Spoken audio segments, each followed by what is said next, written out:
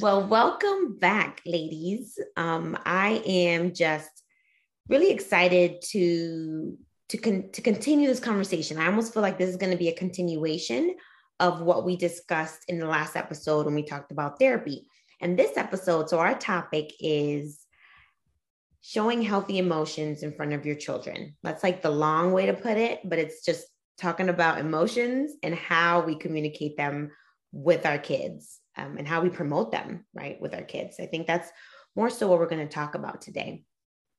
What we talked about last week was about therapy, and I did slowly kind of introduce how I have definitely made my mental health, my overall well-being a priority.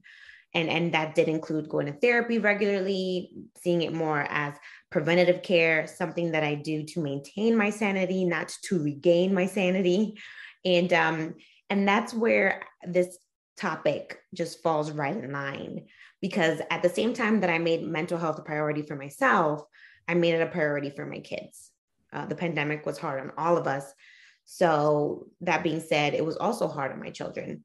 And when I made it a priority for my kids, it wasn't just showing them how, and where to find help, but also how to express ourselves in a healthy way. So me expressing myself in a healthy way, and in turn, encouraging them to express themselves in a healthy way. And for kids, a healthy way could just simply mean like just communicating, right? Not yelling, not throwing something across the room. Could be just explaining as best as they can how they feel and what they're going through. So when I made it a priority for myself, it was more so my motivator was something that we constantly hear, right? We can't give from an empty cup. So taking care of myself became a priority, being that I knew that this was the best way that I would truly care for those that I love around me. I was going to do my best to help fill my own love tank. Maybe that's something we can talk about another day, just more so love languages and love tanks. But there are ways that I feel like I could fill my own love tank. And then in turn, I would have more energy, more mental capacity, and just desire to care for my kids, my husband, my parents, my siblings, all those that I care about, without feeling depleted or disregarded. Now, early on in my parenting chapter, the chapter that will probably never end, I hope, right? So my husband and I bought a lot of parenting books. Most of them are unread. Some of them are started, but not finished. But there was a book early on that we did purchase when we had our firstborn. And that book is called The Whole Brain Child. It's by Daniel Siegel and Tina Bryson. That's a neuropsychiatrist and a parenting expert. So the book basically provides a guide to help your children, help the person reading it, right? The children in their lives develop their emotional intelligence. And even then, I think once we had our son, emotional intelligence was still something that was catching on, but we knew it would be important. A lot of times we talk about, oh, I want my kid to be an asset to society. I want them to be successful. I want them to be this and that. But honestly, what we can ultimately hope for is that our child is healthy and therefore not being broken down by the daily things that happen around them and they have no control over. And so how to build their emotional intelligence. And that's what caught on when we saw this book and why we wanted to purchase it. And there's one quote there. I'm going to read it.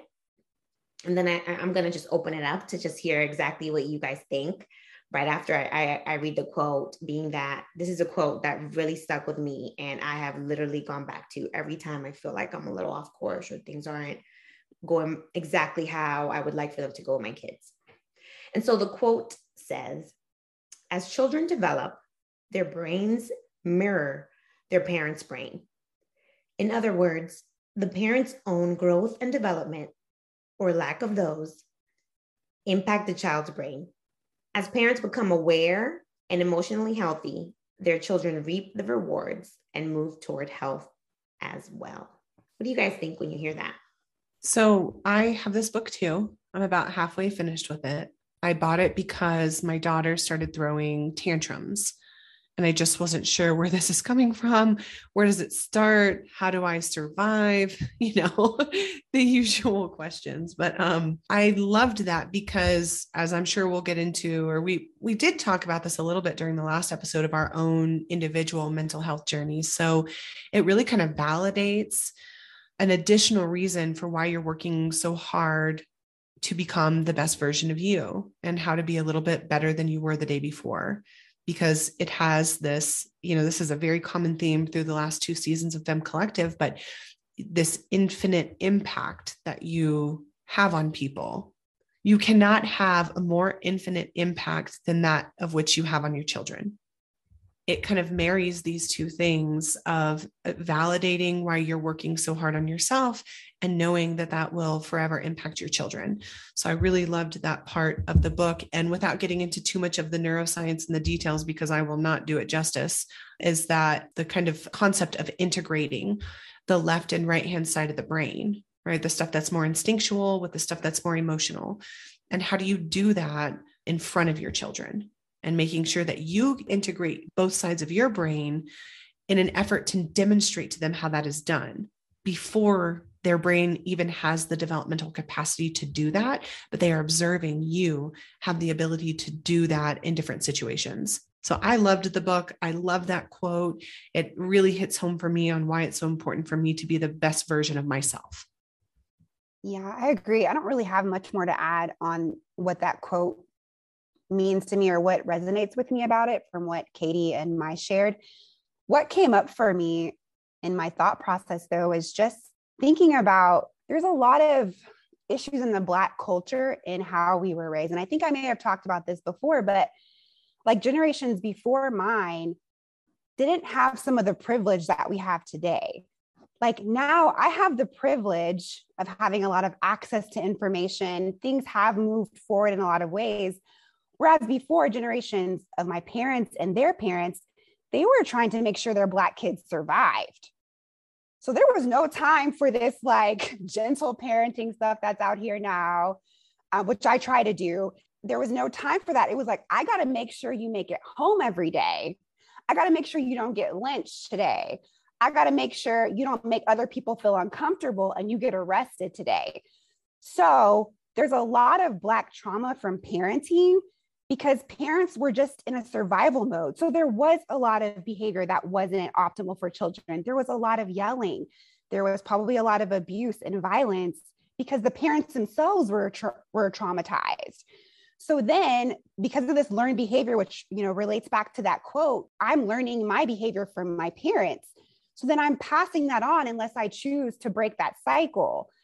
So I want to give grace to the generations that came before us, especially in the Black community that may not have taken on this type of more privileged and more neuro and more emotional intelligence centered approach to parenting. But the good thing is now that we have access to more tools like that, we have access to these experts, and now we can change our approaches going forward. And I just would say give grace to yourself as well too, because now that I know this information, I have an awareness. And when I'm not acting in alignment with that, I can easily start beating myself up. Like, why are you getting so frustrated so easily? Like they did one thing today to make you mad. So that awareness is tricky and you got to show yourself grace. So that's what came up for me. That is something like such an important caveat to start with. It's like we probably should have kind of led with an overview of why we feel so privileged to be able to speak about this and not about making sure our kids come home or survive or what Stacey mentioned. Like, of course, this is like such a far extension and such a like lighthearted, privileged way to be talking about parenting. So thanks for sharing that, Stacey. That was really important. And I like what you brought up about, a lot of times our parents were focused on survival. And I think this book, and I will put it in the show notes just because it's really that good, does hone in on the fact that a lot of times in parenting, we are just trying to survive. We are just trying to get to bedtime. So this is a very privileged perspective. I'm just trying to make it to bedtime versus I'm trying to make it to tomorrow, right? 2 different things. But it is something where even then and now, depending on what's going on around us in society and what the privileges are and what we have at our disposal, we're still in survival mode a lot of times. And that's where what I did really enjoy about this book, and while I'm not as far as long as Katie, I did start reading it again because of just recent things going on with our kids, especially as they're getting older. My kids, just discipline, right? It becomes a little more complicated as your kids get older. And I also take the gentle parenting approach, which, to be honest, I can't stand that terminology. But that's just me and just not liking terms, right? It's just parenting and treating my child with love and respect. And so while keeping those two things in mind, discipline can be difficult when your child is very quick-witted and responds to the things you say. So I started reading this book again. And I'll say that, I mean, it's just so good when it really just helps you focus in on emotional intelligence with your child. But what I will say regarding this quote and why it has stuck with me and has truly fueled my own emotional growth, and just every time I think back to it, is that in knowing that by working on myself, I'm setting my kids up to reap rewards and break barriers at a younger age than I did, or even sometimes they might break barriers and overcome things that I may never overcome. That in and of itself was encouraging to me, because we talk a lot about cycles, breaking cycles, and how our parents did certain things because they had to, but that doesn't mean we have to continue it on, especially if we know some of those things are toxic and should not be a part of our day-to-day. And so just by working on my own emotional health, I am helping my child. So it's something that does encourage me. Yeah, Maya, I just wanted to say, like, how amazing is that about what you just said? Like, we need to take a break and realize how wonderful our children will be for lots of reasons, but it will include our parenting that, like you just said, they will break barriers that maybe we will never even have the capacity to overcome. Like, that is plain amazing, don't you think? No, I know it. And that's why I find it to be so encouraging, because sometimes when in our parenting journeys, it just feels like it's just full of frustration, and like we're hitting dead ends, and we really think like, I thought I was doing good today, but you know what just happened? Just show me that I'm not. It does bring some level of hope, which is what we need, right? We have to have some hope. This allows me to have some hope in those tough times, to know the fact that I am processing this and acknowledging that this is a tough moment for me in my parenting journey. That in and of itself is going to help me be a better parent, instead of just brushing it to the side and just being like, whatever, they have to do what I said. They have to do what's got to be done. We'll deal with this tomorrow. And that's all where it could be a problem.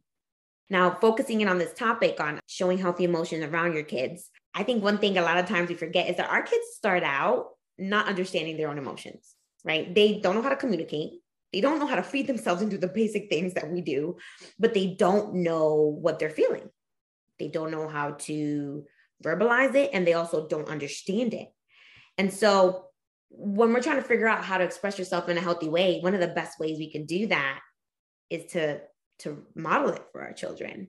So I feel like it is my responsibility as their parent to work through my issues, my emotions, push through the uncomfortable moments, be vulnerable, and then show them by talking to them about what I'm feeling, so that they can hopefully in turn do the same with me and with others.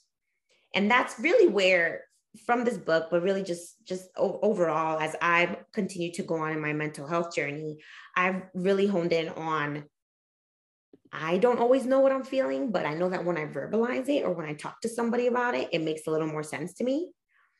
Then sometimes when I do know what I'm feeling, or when I can see what my child is going through, if I kind of help them talk through it, that in and of itself is going to make it healthier and more productive for all of us. So we discussed this in episode 2, balancing motherhood, how I sometimes verbalize to my kids when I'm tired, when I'm not in the mood, different things like that. And then also in the last episode with therapy, I talked about, it's really helped me just be more vulnerable in general and understand what I'm going through. One of the things I've noticed, and I really want to hear from you two, just to see, your thoughts on it as well, is that one of the more important things is just to keep the lines of communication open. And we talk about this with our spouse, right? To be communicative with our spouses and making sure that we're on the same page. But it really is just as important with our children, because when we show that we trust them to be a little more vulnerable in front of them and are honest and just say, hey, this is why I'm upset, or this is how you hurt me today, and I need a break, to gather what I feel and then come back and talk about it. Your child might be shocked the first time when you tell them that, but guess what? There's going to be a time then they're going to say to you, I'm frustrated, I'm embarrassed, I don't know what I'm feeling, and I need some time to myself. And I'm telling you this because I've seen it just in my 7-year-old. And I know that he has said that to me because I've said that to him, which is healthy, right? There's nothing wrong with it because it lets him know, mommy needs a break. And then she came back and talked to me. I need a break. And then I'm going to go back and talk to her. Because one of the most important things is just at the end of the day, that those lines of communication stay open as they continue on their life journey. Right now, they are in our control or under our roof, but at some point they won't be. And you just want for that to continue. So I just wonder, each and every one of you, what are some of the experiences you've had so far, just by showing, maybe good things, bad things that have happened when you've showed emotion in front of your kids? And then also just how are you going to choose to approach this going forward as they get older? I'll go ahead on that. So I think a big one that kids in general, toddlers, as they're transitioning into learning how to articulate their feelings, a big one that I've seen with my kids is the anger. Like they get frustrated, they get angry, and then it's acting out. So like one conversation I've been having a lot with my kids recently is that, hey, instead of just lashing out, I'm like, okay, what's making you angry? Are you angry? Are you upset? Are you frustrated? Which one? So I have them assign a word to the feeling. And then I tell them, hey, you're okay. It's okay to be angry. So I give them the permission to be angry. Anger is a normal emotion, right? Like they see us get angry. So I tell them, like, it's okay to be angry. What's not okay is to act out on that anger by hitting your sibling or yelling or doing something else. There's other ways that we can try to work through that anger. I'll even like, hey, do you want to go punch this pillow? Like giving them other options other than just hurting someone else or another individual. And then I think the bigger thing, like you mentioned, Mai too, is actually displaying it. So like if I do something wrong, or if I overreact, which I do, the gentle parenting is an approach. I can't say that I have executed on that consistently, but so when I do go outside of that, I say, hey, I want to apologize. Mommy shouldn't have acted that way. I was frustrated. I didn't have a lot of patience today, but that doesn't give me an excuse to treat you like that. And I'll ask them, can I have forgiveness? And my daughter, she's like, it's okay. I forgive you. So I think it's a huge thing to show and admit that you're wrong, because I didn't really ever witness that. Like I never witnessed I was wrong. So then like, it was hard for me to naturally do that. I have to intentionally, walk myself through it and make sure I explain that to them. And I'm kind of I'm on the end of the spectrum too, where like between my husband and I'm more of the one who's like, I need to be in tune with their feelings. We need to figure out what's going on in their head. And so like, sometimes I feel like what my struggle is, which I'm still learning through, is not being too far to that side without setting boundaries as well. So that's the journey I'm currently on. How do I do my natural way of being very connected and empathetic to my children's state of being, and also set boundaries so that my kids actually listen to me when I tell them what to do? Because that's been a problem lately. Oh, I'm not kidding when I say that I just wrote down like bulleted notes of what you said, because I just get so much from both of you in terms of your parenting, but I can see how that would be hard to walk the line of like understanding, emotionally being connected and available and being compassionate, to then having to be the disciplinarian and have them listen to you when you tell them they need to do something. Let me know when you get that worked out. Okay. Because I need notes. Stay tuned. Right. So, a couple of things just recently that have happened. I was, last year, the presiding juror or the foreman on a criminal, trial jury. And it was very, very hard because it was a continuous aggravated sexual assault of a child case. And it was so horrible to hear the details, though we had to. And every day I would come home and I just would cry for a long, long time. And on the night that we got done, at the end of the trial, you go to a phase called the deliberation phase. And we spent 8 hours deliberating, finally reaching a guilty verdict, but it was not obviously with 8 hours. It was not obvious. It was not cut and dry. It wasn't clear. And you are deciding the fates of a lot of people's lives.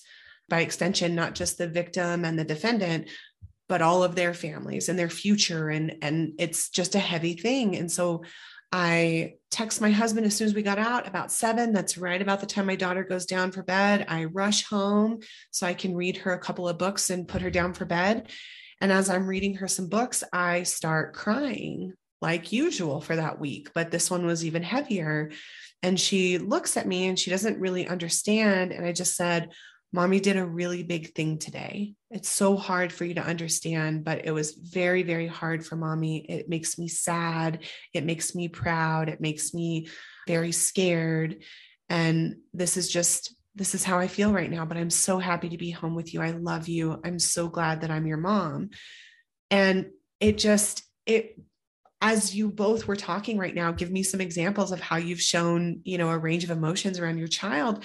And she doesn't know what many of those words mean, but she knows that I talked to her in a calm voice and that I said it was okay, but that something was hard for me. And she knows what that means. And so this is just an example of her getting to see this like complex, nuanced person that is her mom. And eventually she will digest that and internalize that she is that too, and that that's okay. And so that was one story that really came up for me right now. But something else I think is really interesting as Stacey, I was going to talk about like naming feelings and stuff, but you did that so beautifully that I just took notes and I'm going to do it better next time. So, but something else I read in this book about the whole brain child is that you think as a parent, sometimes when your child goes through something that feels traumatizing for them, maybe they get in a wreck on their bike, or they fall down, or they see a car accident or something that is traumatic for them. There is a part of us that thinks maybe we should just like move past this and maybe not talk about it. But in the whole brain child, it talks about like therapy for very young children is very much just telling their story, not avoiding it, but saying like, so my daughter got a boo-boo one day at daycare and had a Band-Aid on her finger, but walked around favoring it for like a week. Right. It was so hilarious, but also, girl, we got to wash your hands in the bathtub. Okay. Like, come on. But what we found really helped with her was just asking her to tell us the story. Can you tell us the story of how your finger got hurt? And she would just like babble, babble, babble, school, babble, car, babble, babble, boo-boo, babble, babble, Band-Aid. And that helped her to assimilate it and have her like actually process the feelings and the scary thing that happened to her. And then she didn't need her Band-Aid anymore. And so that's part of this book, this whole brain child. Stacey, you're laughing. Can you imagine the whole week with kids are so funny like that. Like, I love it though. I love that part of watching them do all that. It's so cute. It's really cute, but like on a much bigger level, she will have to do that, or something like much more traumatizing later on. Right. But if you help them tell their story or ask them, can you tell me about the time that this happened? Instead of just pushing on past it, it shows them that it's okay to talk about these things, feel the emotions, and that at that point, the scary stuff maybe reduces a bit.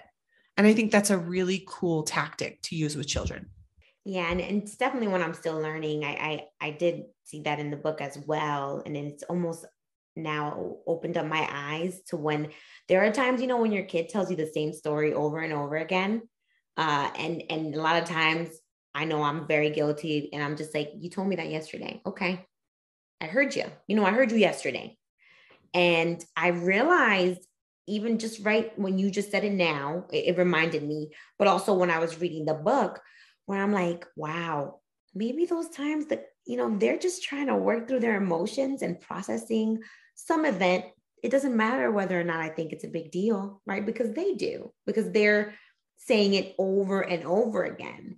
And I know that I've been a little impatient with them, but I'm also impatient when my mom does the same thing. So I guess now maybe I should be a little more compassionate towards her. What if she's trying to process something now? I don't know, because we're dealing with people that for the most part are intelligent and even our kids, like, you wonder, why is it that they tell me the same story over and over again?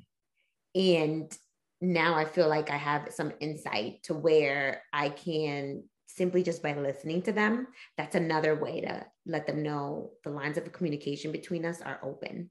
right? We have trust. And I want you to always remember that. And yeah, maybe you told me that story 2 hours ago, but I'll listen to it one more time. And so I think that's where, and that's the beauty of it. I think we've talked about it already in this episode, and maybe we should just preface it for general, right? We're all in dual parent households, and we're all co-parenting, all three of us. And that is a privilege in and of itself, right?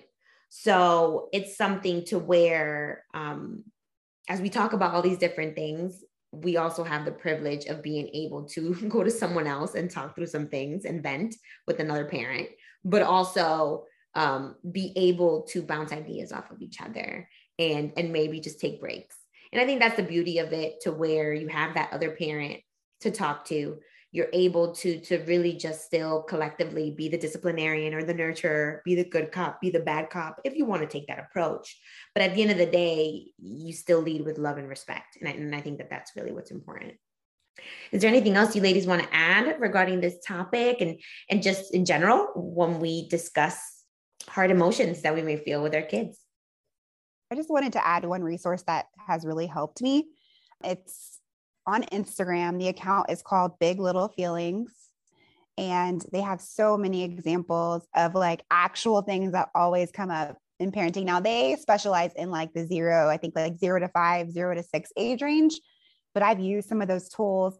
And the other thing I wanted to say too is a lot of the times, like some of the more like reactive parenting helps like in the short term, right? Like, cause that's what we're trying to do. We're trying to like correct something in the short term, but sometimes this more like humane, I'll call it humane parenting, because my has a word diction issue.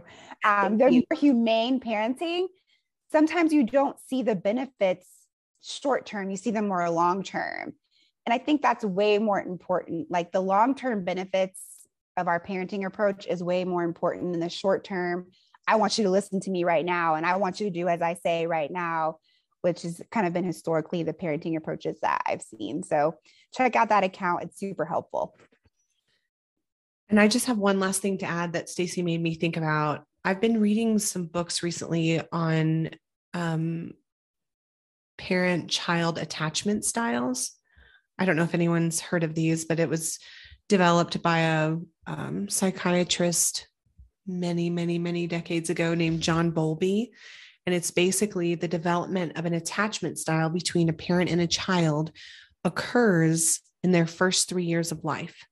And I don't want to get too much into the details here because there's a lot of it, but the best, most healthy attachment style a child can develop is something called a secure attachment, which means that they are confident, that they believe they deserve love, that they believe that someone will be there for them if they say so, because that was their experience from years 0 to 3. And there are a lot of other attachment styles that develop from different kind of parenting dynamics among children.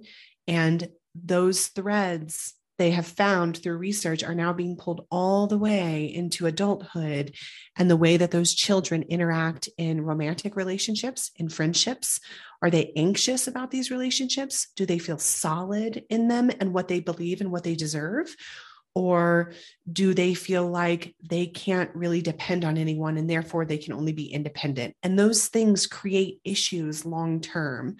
And so I'll put something in the show notes about this too, if you want to learn a little bit more about attachment styles and how to identify those and make sure that you work to create a secure attachment style for your child. Thank you so much for everything you've shared in this episode. And I think the most important thing that we can take away from this is it's okay to show emotion in front of your child. The most important thing would be to identify it for what it is, communicate with them, allow them to know what you're feeling. And then it's also okay to take breaks and step back and just work through what you're feeling first before you impose it on your child or even just put it out there. Because a lot of times I think as parents, we're dealing with our own traumas and we're dealing with our own issues. And if we're not able to identify them for what they are, process them through the many, many different types of therapy, but just in general, by just really trying to understand how they've impacted us, we're not able to be the best parent we can be for our children. We're not able to be the best we can be for all those around us that do love us. So we're all for talking to our kids about how we feel and being honest, but more importantly, we really just want each and every one of our listeners, and for all those that you may come in contact with, just to encourage people to process stuff. It's okay to step back and just figure out what's going on with you.